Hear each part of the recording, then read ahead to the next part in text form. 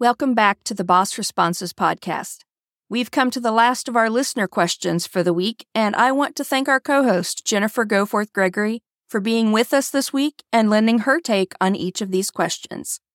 Make sure you come back for tomorrow's episode to learn more about Jennifer and about her journey as a freelancer and becoming the boss of her business. Let's go ahead and dive into today's question, which deals with clients who want free samples. If you're a freelancer, business owner, or anyone who deals with clients, you're in the right place. I'm your host, Teresa Edmond. I've been dealing with clients and running my business for nearly 2 decades. And in that time, I've dealt with my share of doubt, imposter syndrome, and not knowing what to say when a client asks a question I wasn't ready for. I created this podcast to empower you with the boss responses you need to grow your business. Each week, my guest co-host and I will bring you 5 episodes packed with practical insights. Monday through Thursday, we answer your questions. And Fridays, we dive deep to explore how our co-hosts embraced their role as the boss of their business. Welcome to Boss Responses. We are on day 4 with Jennifer Goforth Gregory. What is the question today, Jennifer? So this is one that I get a lot, and I feel strongly about it, as I think you do. So a writer will come and say that they are being asked to do work for free. So they're saying, do a test project that we're not going to pay you for as part of the selection process. And the writer says it feels icky, and I agree. The writer believes in the value of the work, but they don't want to risk losing the opportunity. How can they handle the request without compromising their principles? I see this question more and more often as well, and I see it pop up a lot in your Facebook group, which we'll talk more about tomorrow. I have really strong opinions on this question.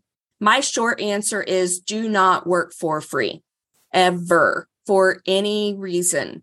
Even if you are writing for a passion project like Jennifer's nonprofit, she is still donating her work there. So it's a whole thing. You do not work for free. Now, here's my long answer. If you are a writer, designer, website developer, social media manager, photographer, whatever it is, as a service-based professional, you have a portfolio or samples of your work. That is proof that you can do what you say you do. It is not on you to provide any more proof for potential clients. And if they need more than that, then they are not your ideal client. If they cannot take the proof that's in front of their face and you have to go out of your way to say, no, I'm the right person for the job. You do not have to sell yourself. You are a professional. You are an expert. They're coming to you because you are the professional and you are the expert. Caveat, sometimes they are going to need to be wooed a little, especially if it's a really big client. It's a respect thing. It goes both ways. If they disrespect you by saying, I don't believe your portfolio is representative of your work, that's a problem. If they like your portfolio and they say, we really like your work, we just want to make sure that we work well together, that's a whole different situation. So I have kind of 2 disclaimers for this. One is some businesses, wedding cake bakers and decorators, for example, they do need to provide samples because who can choose their cake flavor without tasting it, right?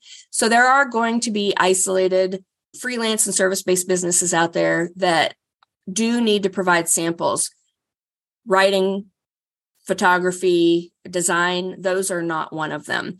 You are a business owner as a freelancer. So landing a client is a process that is as much you deciding if you want to work with the client as it is the other way around. They're not interviewing you. So here's a situation that I've seen pop up, and I bet Jennifer has too. Companies are placing ads on LinkedIn or somewhere else, and they're doing interviews or they're accepting applications for freelance writers, which people, that's a red flag. They do not need to put applications out for freelance writers. You put applications in if you are going for an employee position, not for a freelance writer. What's happening in these things is they are scams. And 100 freelance writers or 100 designers will put in an application and then they have a free test project. And then they get a year's worth of design or a year's worth of articles out of that application process for the cost of a job ad. And one that's incredibly predatory. People are learning from this in a bad way, and they're bringing that into finding freelancers for any project. So this, I think, comes back to that client management, Jennifer. It's you are interviewing your clients. That's it. They're not interviewing you. They have a project. You're interviewing them in your discovery call or whatever the process is to see whether or not you want to work with them. And I know you do this too, to some extent. So I turn away. One thing I learned from Ed Gandia is to qualify my clients. So if they don't fill out the qualification form that has their budget and stuff on it, then I won't talk to them. I don't have the time. If they fill it out and their budget is nowhere near what I charge, I send them a very nice letter thanking them for their interest or email and saying that this isn't a good fit for me at the time. My rates start at, and I give a midland figure, and then I move on. Sometimes they'll come back to me and say, oh, well, we can raise our budget to accommodate that. And then the ones I do talk to are the ones that are qualified on that form. And then we have a discovery call, and that's when I make the decision on whether or not I want to work with them. Sometimes it's really not a good fit. How do you handle that? So I don't do free samples and don't think that anyone should do it unless it's for a nonprofit that they're volunteering their time.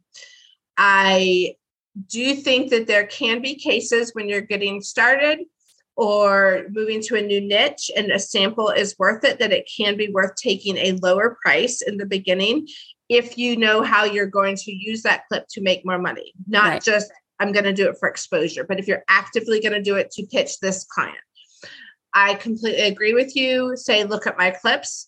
The other thing that I suggest is and I do this anyway. So I go back to qualifying clients. So I get on the phone with every client, but I do not get on the phone with them until I have gotten a rate.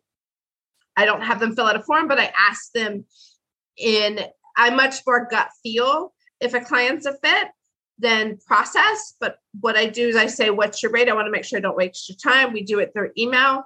Then once we get on the call, I say up front, so glad we could get together. I'm at the point in my career, I pick my clients and want to make sure that we're both a good fit to work together. And then I say, and it changes the conversation. It changes the tone. It changes their attitude towards you. It's bold, but it works. Yep. And then the other thing I say is, so it's really important to me to have a client be a good fit. So I like to do a small project or two. I recommend 2 posts because sometimes the first one can be everyone get used to each other to see if we're a fit. And they pay my rate. And so if a client wants a free sample, say, I would love to do a test project for you without commitment, paid for at my rate. And I do that as well. And that language that you use at the beginning of your call is so important. I start off with something along the lines of, thank you for reaching out to me about potentially partnering with you on this project, which sets the tone. You sought me out. I didn't seek you out, and you want to partner with me. I take working, all of those words that trigger that employee-employer mindset in their heads out of the equation. And then I go into that. If it's still in the communication phase, a lot of my work has always come through referrals. My first 5 years or so, I had to do the seeking out clients thing. And then I worked hard. I put effort into my work and into my client relationships. And so they would send me referrals. So a lot of times those do start with emails back and forth. So I don't always have discovery calls. Now, if I would get a referral who would say, hey, Bob told me about you. He was so impressed with your work. I would have a similar project that I wonder if you would like to work on. I would really like to see a sample of your work. Or I would really like to see what you would write on this topic. A lot of that, they're not doing it to offend you. They're not doing it to ask for free work. They're honestly coming from a position of, this is the only way I can think of to determine if we're a good fit. And I think that's on us to guide that process and to educate them and let them know, no, I can help you with that. This isn't a one-way street. You don't have to drive the whole process. So I actually have some scripting that I use that I'll answer in emails like that. If it's a one-off project, so if it's an ebook or a smaller book that someone wants to do for a business, and they're like, you wrote this book for this business, and now I want to do one like it. We want to establish ourselves in this field, or we want to launch this terminology, whatever. So I will respond, thank you for your interest in partnering with me on this project. I always want my clients to feel comfortable working with me, and I know confidence is part of that process. I provide high quality deliverables, so I'm happy to share my portfolio with you. It contains a representative sample of my work, and it will give you a solid understanding of the quality of my finished projects. That's for a one-off. For ongoing work, so if it's a client who's looking at a retainer situation, this might be thought leadership content, something where I'm writing it on a regular basis. Or if a PR company is pitching an executive to magazines, and they're like, we're going to have a series of magazines over the next 6 months. We don't know how many yet. We would like to put you on a retainer. So as those come up, we can do that. Then with those, I add on to that paragraph, because our relationship moving forward would be a longer contract, I'm also willing to do one paid test project before we sign the retainer contract. So I will quote the rate on the single project based on the scope, the deadlines, and the project value. So I let them know I'm doing the rate. It's based on value. It's not this huge arbitrary thing. And any projects moving forward after the first would fall under the retainer contract. I'm still setting the expectation. If we're going to have a long-term relationship, then we're going to have a contract that governs that. And people ask, why do we have a contract?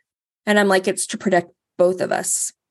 It's not about protecting me. And this is why I never sign a corporation's contract.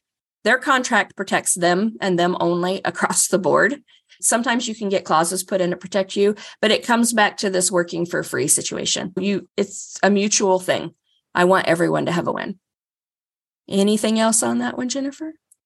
Nope, I think you covered it. Don't do it.